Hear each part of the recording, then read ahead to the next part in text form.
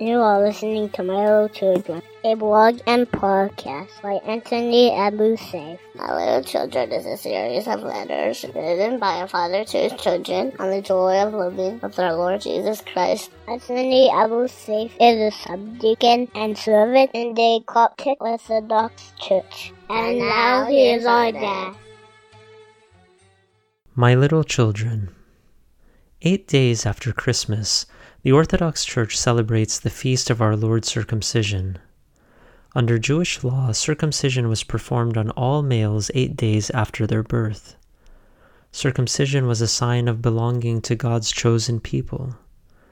But of all the events in the life of our Lord Jesus Christ, why does the Church celebrate his circumcision as a minor feast? The thread that ties all the feasts of our Lord together is our salvation.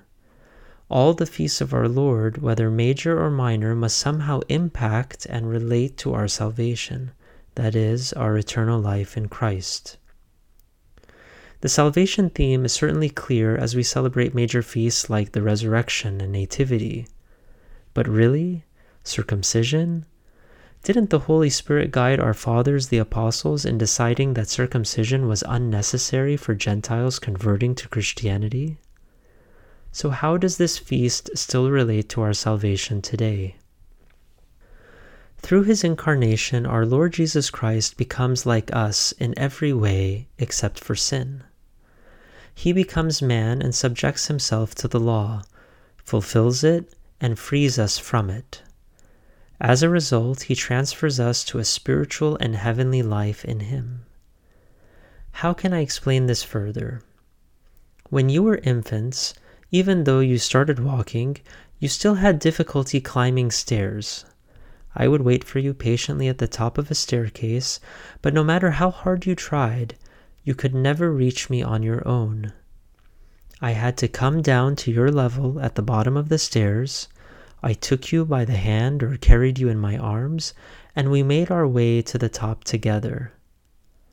This is what our Lord Jesus Christ did for us. Through his incarnation, he comes down to our level, performs all the works of the law, including circumcision, and then carries us on a new spiritual and heavenly path. What is this new path? In the Old Testament, circumcision was the sign of a covenant or a sacred agreement between God and his people.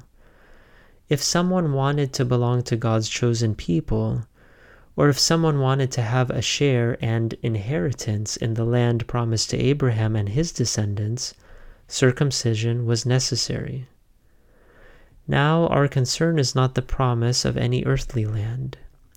Our concern is the heavenly Jerusalem. And so our Lord Jesus Christ opens the new means of salvation for us, baptism. This sacrament allows us to become members of his body. Thus, circumcision in the Old Testament points to baptism in the New. As I mentioned earlier, circumcision happened on the 8th day after birth. Why 8 days, and how does it relate to our salvation? God created the world in 6 days and rested on the 7th. Our Lord Jesus Christ later completes his earthly mission on the 6th day, that is, Great Friday, when he was crucified for our sake, and rests in a tomb on the 7th, that is the Sabbath or Saturday.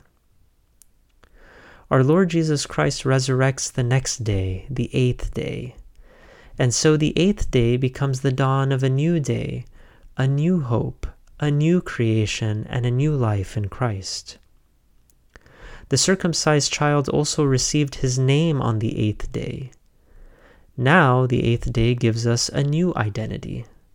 We no longer belong to this world, but belong to heaven.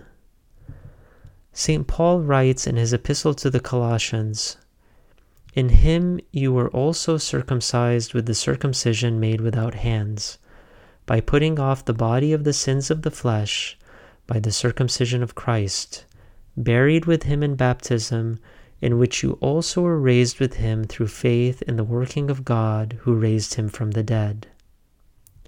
Do you see how circumcision points to baptism and our resurrection with Christ on the 8th day? Lastly, our Lord does not desire circumcision of the flesh, but circumcision of the heart. In the book of Deuteronomy, we read, "And the Lord your God will circumcise your heart and the heart of your descendants, to love the Lord your God with all your heart and with all your soul, that you may live." St. Paul also writes in his first epistle to the Corinthians, "Circumcision is nothing, and uncircumcision is nothing, but keeping the commandments of God is what matters." And so how can we attain salvation unless we cut away those desires that separate us from our Lord Jesus Christ? My little children, I pray this often overlooked feast will inspire you to circumcise and consecrate your hearts to our dear Savior. Thank you for listening. For more from My Little Children, we invite you to visit www.mylittlechildren.net. This podcast was brought to you by Anaphora Radio.